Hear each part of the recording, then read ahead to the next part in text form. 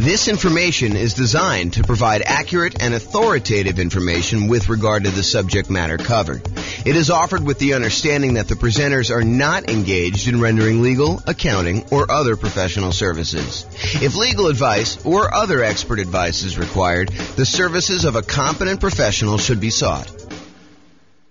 Welcome to the Burbank Real Estate Investing and Real Estate Financial Planning Podcast. Learn all about investing in real estate in Burbank, California, with a combination of real estate financial planning and modeling with numbers specific to Burbank, plus syndicated, more generalized recordings of live and pre-recorded real estate investing classes. Not all of them specific to Burbank. Be sure to stay tuned after the podcast for a message from our sponsors.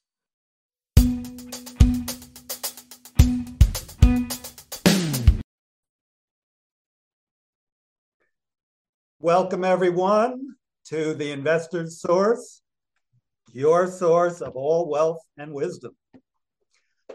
I am here today. I'm Dave Goldberg, president of Investor's Source. I am honored to have with us today a friend and someone I've known for basically back to the beginning of our company about 11 years ago, James Orr. James is one of the top real estate people in all of Northern Colorado. He's been a broker for Your Castle Real Estate for many, many years, focusing now on real estate education and real estate financial advising, which is a cool thing I haven't heard of much. So welcome, James, and I want to give you a little opportunity to introduce yourself. Tell us a little bit more about your background and what you've been doing these days. Thanks, Dave. I appreciate it. I'm James Orr. I took sabbatical probably about a year and a half ago now. Did sort of like a test retirement from real estate brokerage, and it turned into more of a full-time retirement sort of thing.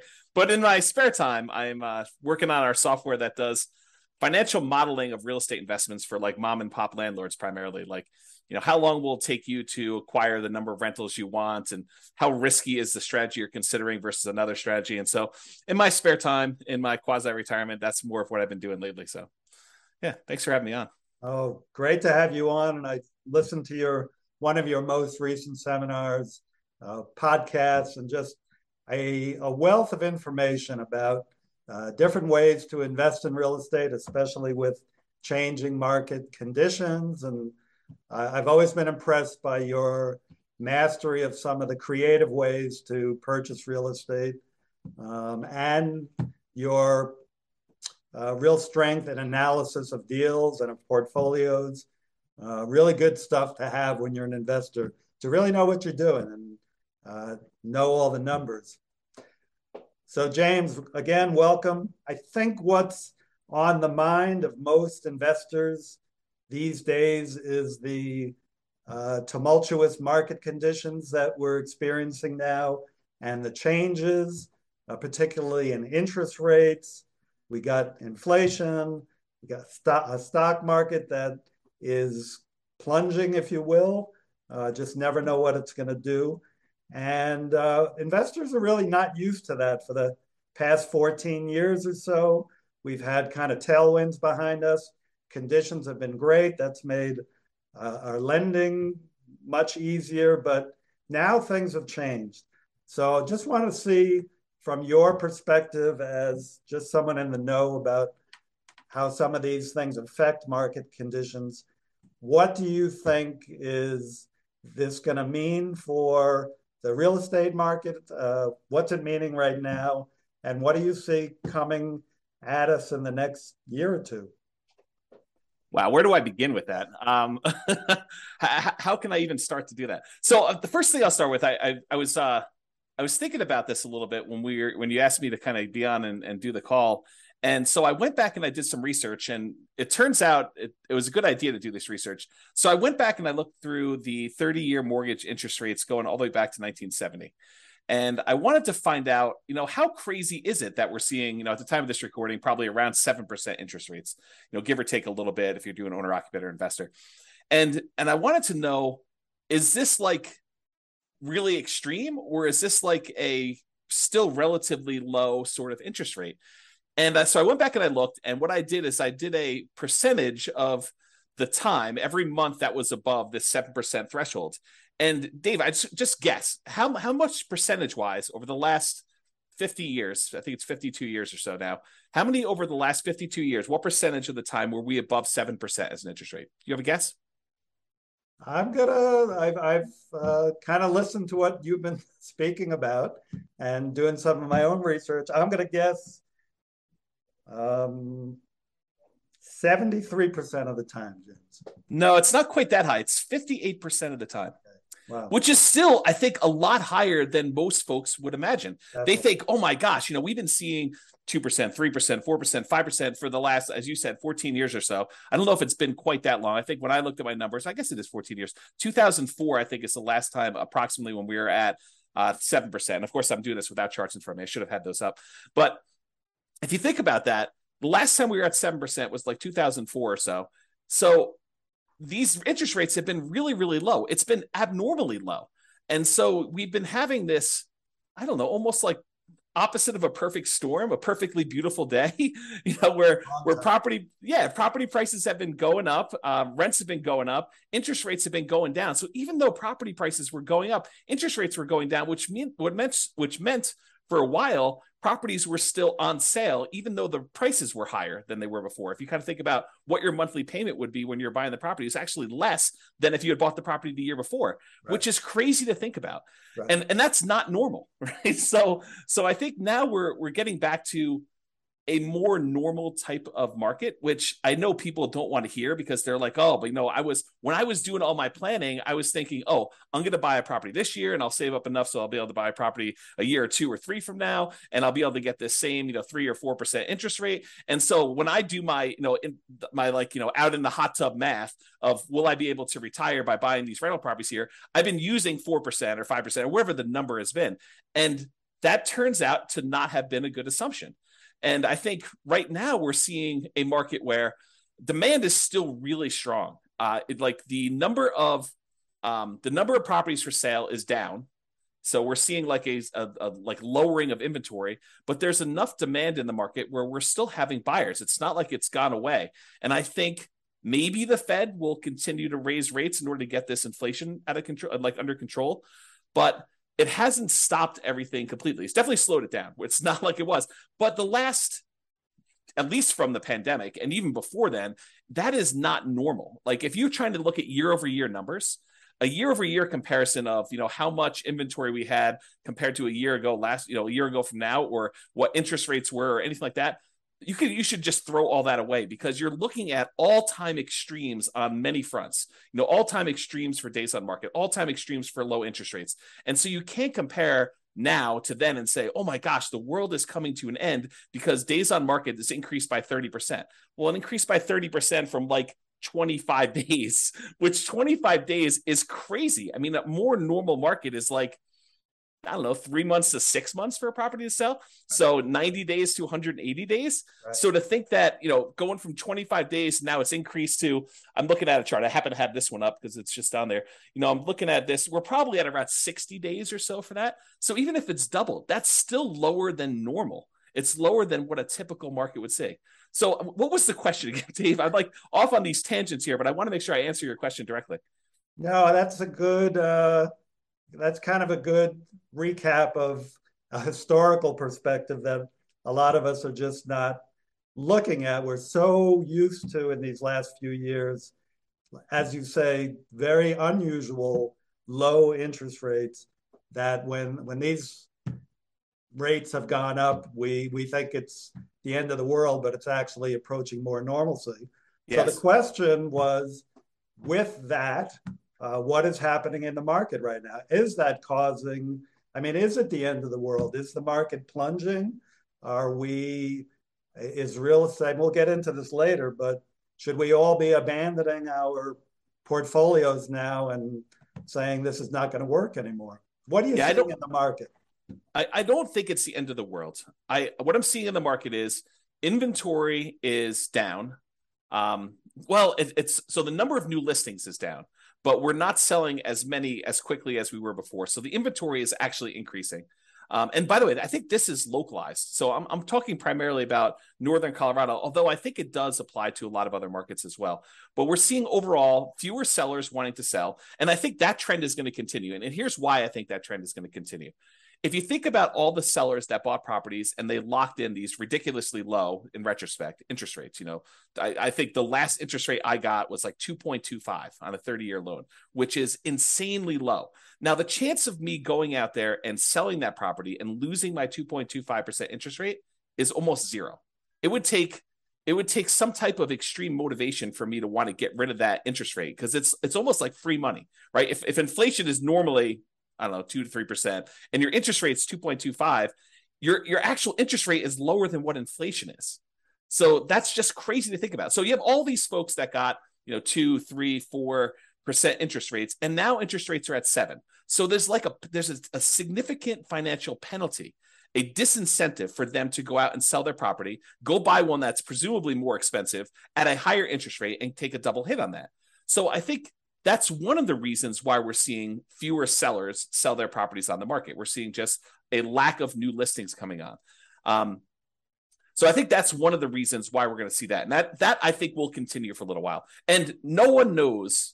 Maybe the Fed chairman knows sort of what he's thinking, but I don't know. Like, no one really knows what they're going to do with interest rates. There's speculation that they're going to continue to raise rates if we see inflation still continue to be above where they're trying to get it at. And they've stated publicly that they want their interest rate to be around 2%, and it's been whatever it was, 8% or something crazy.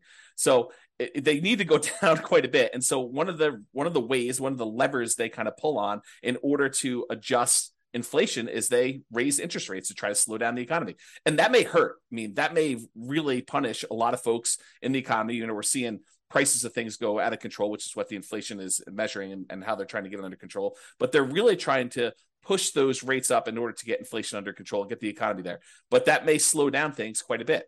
So all the buyers that were struggling, affordability is at like all-time lows.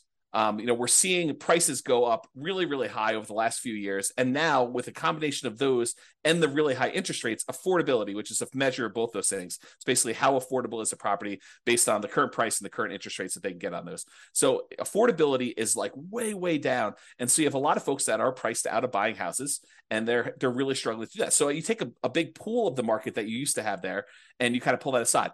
Now, one of the things that is helping us is, unlike the 2007, 2008 sort of period where it was really, really easy, the availability of financing was at like all-time highs. We were trying to like encourage the economy by allowing almost anybody who wanted to get a mortgage to get a mortgage. So that was way up.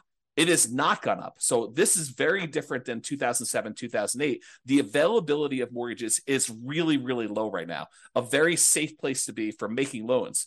But I don't know, you've got these kind of factors of sellers not wanting to sell, so fewer properties available for sale, but you still have some demand for people who want to go buy properties, except they're kind of forced to do it at these high prices and these really high interest rates, which hurts a little bit to be able to do that. I don't think you're going to see a lot of motivated sellers, at least in the short term. And one of the reasons why I think that is, you've got all these folks that they bought 1 year, 2 year, 3 years ago, and property prices have gone up 5, 10, 15, 20% in that really short amount of time. So even if they're motivated, they could go out and sell their property with a real estate agent and be out of it without having to be upside down or any type of really crazy motivation. So I don't think we're going to see a lot of motivated sellers in the short term, at least. That may change. I mean, who knows? Do I think prices are going to go down? Maybe. I mean, is it unreasonable that if you've had a roller coaster going up like really, really fast and gaining 5, 10, 15, 20, 25% in value over the last few years, that it kind of overshoots a little bit and it kind of has to come back down a little bit? Yeah. Do I think they're going to go down really, really low? No. And I think part of the reason why is inflation.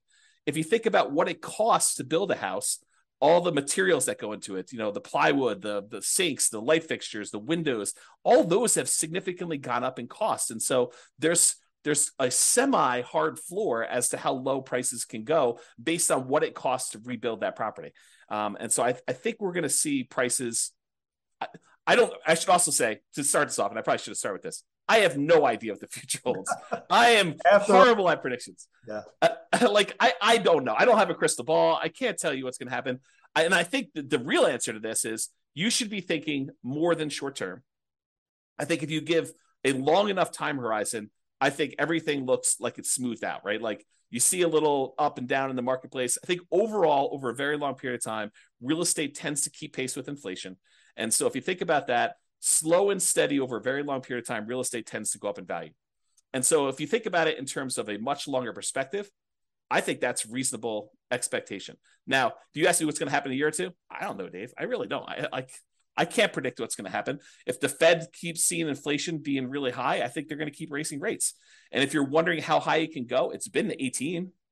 That was in the 80s, 40 years ago. Right. Doesn't seem unrealistic. Right. If they really need to get things under control for it to keep going up until we scream, okay, uncle, we're gonna stop inflating prices and have it be a little bit more normal. So yeah, very good. Yep, great points there. I think it's pretty well known that if the Fed keeps raising rates and keeps raising them, that is absolutely going to create a dip in prices because the affordability, as you talked about, just gets the affordability is so hard or so low that people just can't buy. And the only way they're going to buy is to buy at a lower price. Well, so I do want to comment on this. If you study history, you will learn what they did back in the 80s when we saw these 18% interest rates. Do you remember what they were doing back then, Dave? I was young, kind of like you were back then. Okay. Yeah. So if you go study history, we had all these types of taking over debt or doing wrap financing or things like that, where sellers were then saying, okay, we realize 18% interest rates are really hard. Only some people are going to be able to qualify for those. We'll go ahead and we will carry back financing for you. And if you've got a seller who has a 3%, 4% loan, and they have a bunch of equity, maybe they're willing to do wrap financing where they say, okay, we'll accept payments of whatever it is, $1,800 a month on this particular house, and we'll carry that for 2 or 3 or 4 or 5 years or whatever the period of time is, and I'll make payments on my underlying 3% financing rate, and we'll just keep that there until you go buy a property. And so I think there are solutions to that which may, help slow down stuff. This is like the tools that come out in your toolbox. When the market got really, really hot and we saw these multiple offers, real estate agents switched to having certain types of tools we use in these extremely hot multiple offer type markets. And those are going away. I mean, they're not completely gone. We still see occasionally multiple offers, but they're not as prevalent as they were a year ago or 2 years ago. But now maybe we're switching over to this wrap financing, loan assumption. You find an FHA loan if you're an owner occupant, you want to buy a property, move in there, live there for a year, and then convert it to a rental. Strategy like that where you kind of go do that. I mean, you can go take over existing FHA financing at the old 3.5%, 4% loans. And so I think there's enough of those out there that's an opportunity for some investors, depending on what stage of their career they're in. Yeah, I'm glad you brought that up because I know that's one of your specialties. As I mentioned, the creative financing. I think in the last number of years, the market has been so hot that sellers have had the hammer, and buyers with some of the creative ideas you're talking about, assuming mortgages, wrap financing, lease options. I don't know if you mentioned that yet, but I know you would. They just haven't been as much in demand because, again, sellers have had the hammer, and those are really more buyer tools.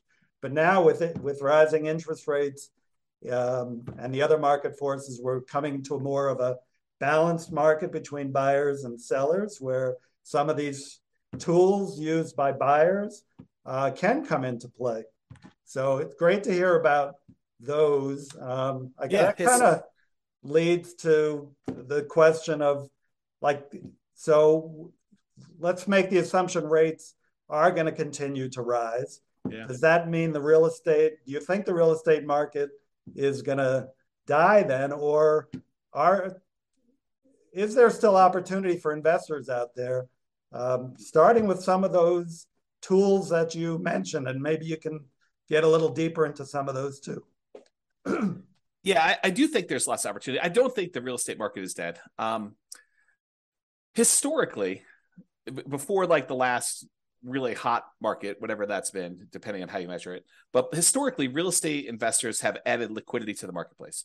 So if you think about a seller that has had a hard time selling, it's typically the real estate investor that comes in, solves whatever problem that particular seller is facing, whether it's the property needs repairs before they can actually sell it retail and get a loan from a traditional retail buyer, or they need to sell very, very quickly, and so there's not enough time for them to do it. But like all the problems the seller has typically had, historically, what a real estate investor has done is they've come in and they've added liquidity to the marketplace and solutions to those particular problems.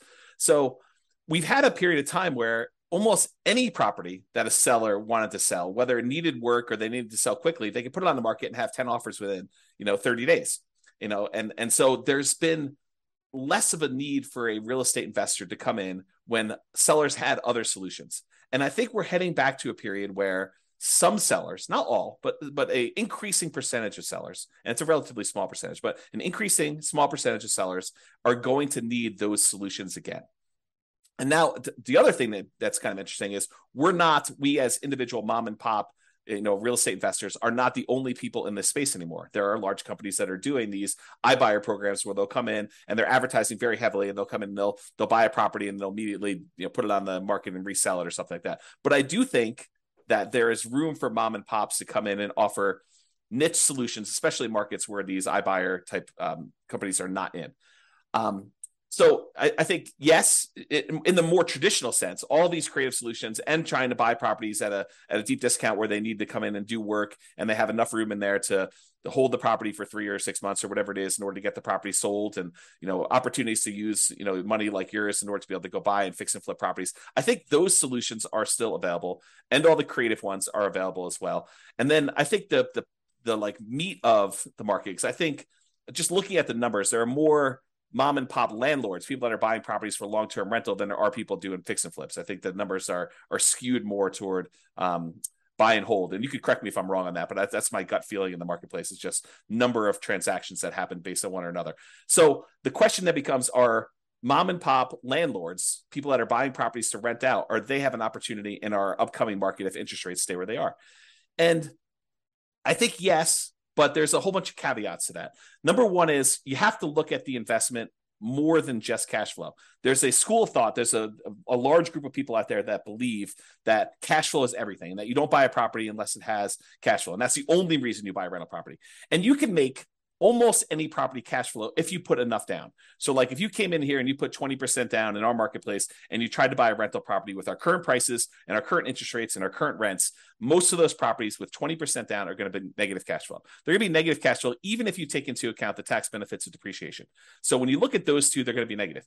But if you increase the amount you have down, if you go from 20% to 25% to 30%, 35%, eventually, even if you get to full 100% down, you buy the property all cash, you then get cap rate.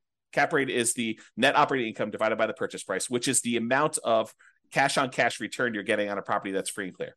And so if you think about that, the more you put down, the closer you get to cap rate. Right. So your cash on cash, you put 20% down, maybe negative, and maybe, negative 10% cash on cash. You put 25% down and maybe negative 5% cash on cash. You put 30% down and maybe 0% cash on cash. You're break even. Put more than that down. Now it's sort of like, whatever it is, 2% cash on cash. Eventually, if you put 100% down, it gets to what cap rate is. And cap rate on a property might be, 4, 5, 6, 7, 8, 9%, depending on what market and what type of property you buy, right. Somewhere in that ballpark. So I think you need to look at the overall return you're seeing on that investment. And that would include a speculative guess as to how much appreciation you might get. I think you need to look at that and say, my best guess is over the long term, I'll see about 3% a year on a property, just kind of guessing there. You have to look at what amount you're paying down on the loan if you got financing, so your debt pay down portion of it, that tax benefit of depreciation, and the cash flow you're seeing on the property. And if you add all four of those together, and technically you're supposed to include the return you're getting on the reserves you set aside for owning a rental property. I should punish myself, slap myself for not saying that, but really it's those five. It's the 4 from real estate and then the reserve money you got there. But if you add up all those and to say, okay, I'm getting, let's say it's 0% cash on cash, maybe 3% from my depreciation amount, maybe 3% times 5 because it's leverage on the appreciation, so that's 15, and then maybe your debt pay down. If you put 20% down on a property, the return you get on that 20% down payments over the course of the life of the loan is about 5.51% per year. If you put 5% down, you do like a nomad property, it's 10.51%, but that's a different discussion. But if you look at all those together, you're probably looking at, around 20% overall return, even though your cash flow might be negative. Well, if you think about that, Dave, how bad is a 20% return on investment? James, that's still a good return in anybody's book. Yeah. And so I think that's the thing you need to look at. You just say, okay, look, cash flow is ugly. And I definitely need to set aside the money for that negative cash flow. If I'm going to buy a property and it's going to be negative, you have to say, okay, I need this amount for down payment. And let me go ahead and set aside a year or 2 or 3 of negative cash flow up front just to be prudent about this and kind of hold that. But then I think over time, rents tend to kind of creep up with inflation a little bit. And so eventually your negative cash flow will go down. And maybe a year, 2, 3, 4, 5 years from now, you'll have break-even cash flow or positive cash flow, and then the investment characteristics look different. But even during that time when you have negative cash flow, the overall return is probably pushing 20%. And you have to run the numbers to find out what this means. But then you got to decide, okay, I've got this 20% down, 20% return type of investment I can make if I buy these rental properties. What else is out there that I can invest in? Well, I could do stocks, I could do crypto, I could invest in your fund, I could do all these different things in order to get a return on my money. Of those, and the risk measure of those, because each one has its own different risk characteristics. Investing in stocks is very different. Investing in bonds versus savings versus CDs versus your fund versus real estate. All of those have different just risk characteristics. And so you say, for the amount of risk I'm willing to take and the return I'm willing to get, which one of these makes sense? And I think for a lot of folks, real estate still makes really good sense to do over the long term. If you tell me I'm buying it and I'm getting out in 6 months, I don't know. I mean, unless you're going in there and adding value by doing some type of fix and flip, or you're adding some type of value to the property. If you're just doing it to speculate in the market, probably not, especially since the cost to get, especially out of the investment, tend to be pretty significant in real estate compared to other investments. But I think you look at that and you think, where else can I get this return? And is that a worthwhile risk to return kind of trade-off for me to make? And I think for a lot of folks, it is acceptable. Awesome. Of course, my fund is number one, but real estate is a close second. Actually, I've invested in both and done very well in both. Just want, I think just to kind of summarize what you said, and you gave us some great information there. It's just, it might be a tough time now to buying is a little bit, you're going to pay a little bit more, your cash flow may not be even positive in properties you're going to pick up. But historically, and as you said, historically, we're really not that much higher now with rates than we have been in the past. The greatest builder of wealth has always been real estate and should continue to be. You still got to buy very intelligently and hold for the long term, but real estate can still be a great investment over time.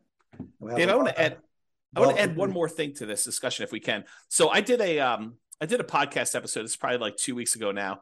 And one of the questions that came up was, with interest rates at 7% and having this negative cash flow with a reasonable 20% or so down payment, is it better for me to go ahead and save up money to buy properties free and clear, where I get rid of the kind of like the interest rate component of this, where I have negative cash flow, or it's ugly to have this negative cash flow on a property?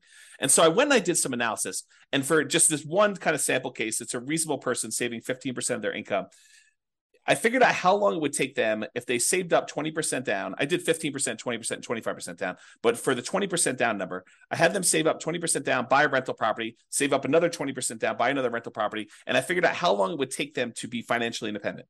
Then I had the same exact person saving the same exact amount of money, buying the same exact property, but instead of putting 20% down, they saved up until they had to buy the property free and clear, where they didn't have any mortgage on it at all. And so the question I have for you is, how much longer did it take the person who is saving up to buy properties free and clear to be financially independent as the person who is putting 20% down and buying leverage rentals? What do you think the difference in time it took was? I'm going to guess 1 year, James. Oh, so you must have seen my presentation. I did. It's so surprising to people when I tell them. I was blown away by that. Right. It's so I'll say it out loud so that everyone can be very clear of what we just said. The person who saved up 20% down, bought a rental property, then waited until they had another 20% down, bought their next rental property, and they kept buying those rental properties as quickly as they could until they got up to 10 rentals. And then how long did it take them to get to the point where they had enough money coming in to be financially independent versus the person who saved up and bought the property free and clear with no loan at all. And it took them like 20 something years to buy their first property to be free and clear. And then the next one was much, much faster because they had a lot of extra savings from that one rental property. But it only took them 1 year more to be financially independent than somebody who is buying the rental properties and buying them with 20% down. And I think that blows people's minds. So if somebody is out there thinking, it's really hard for me to pull the trigger in this market, just save money.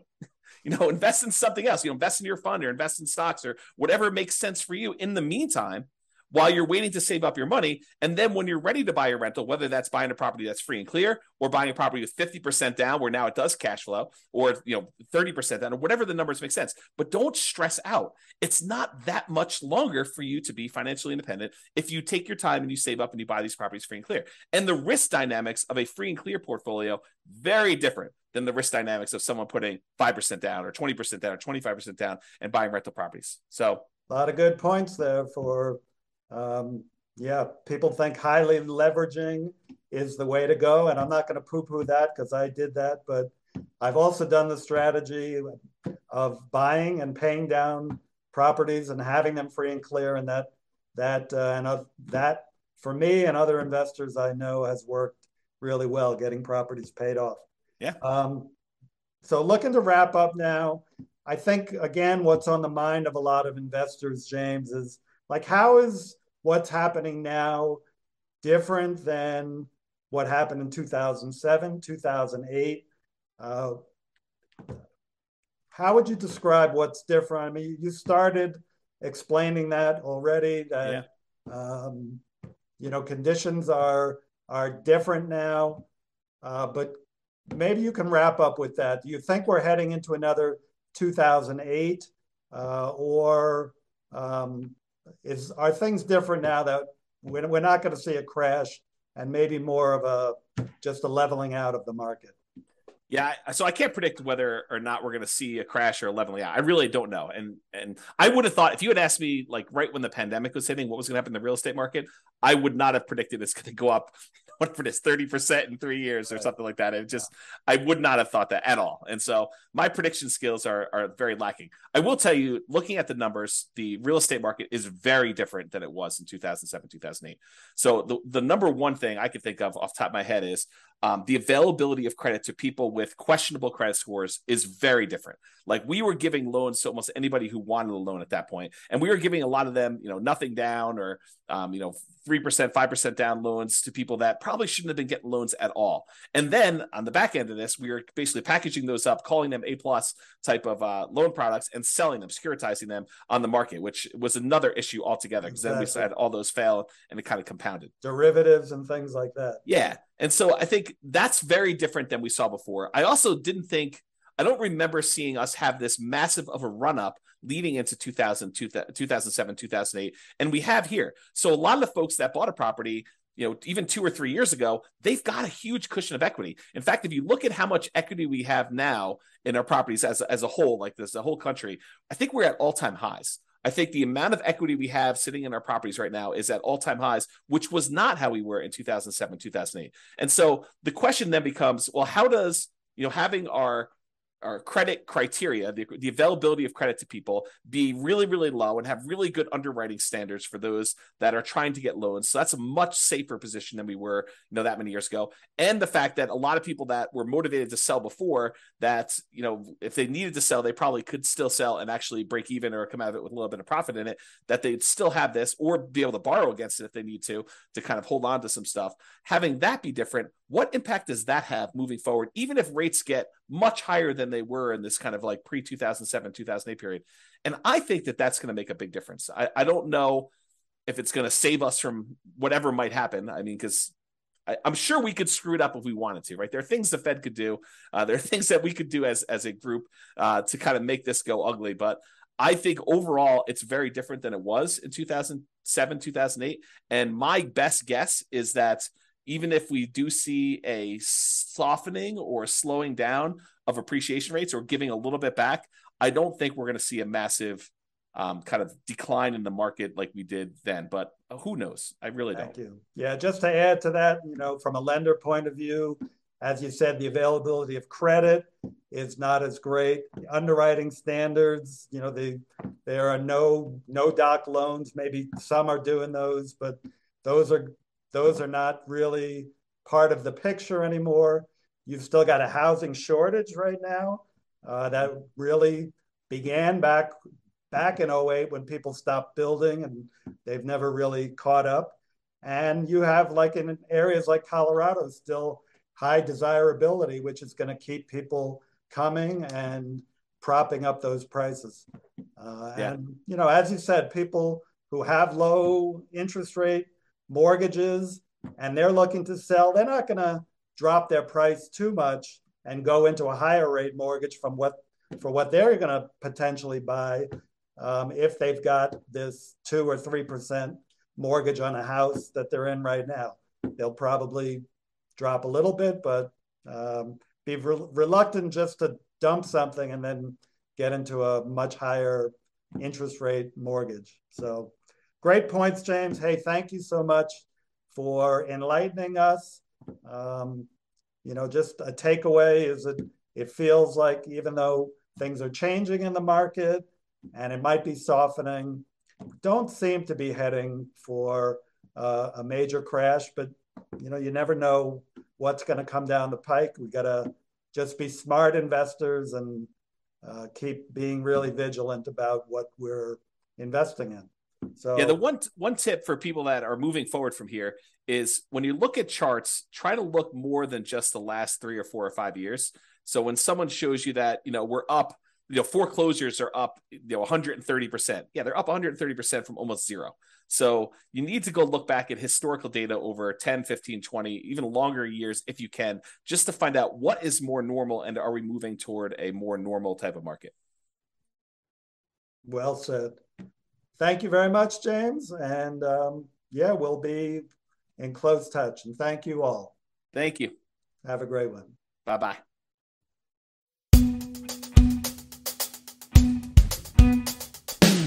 With home prices up, mortgage interest rates up, and rents up, but not quite enough to counteract the higher prices and interest rates, cash flow on rental properties in Burbank is harder than ever.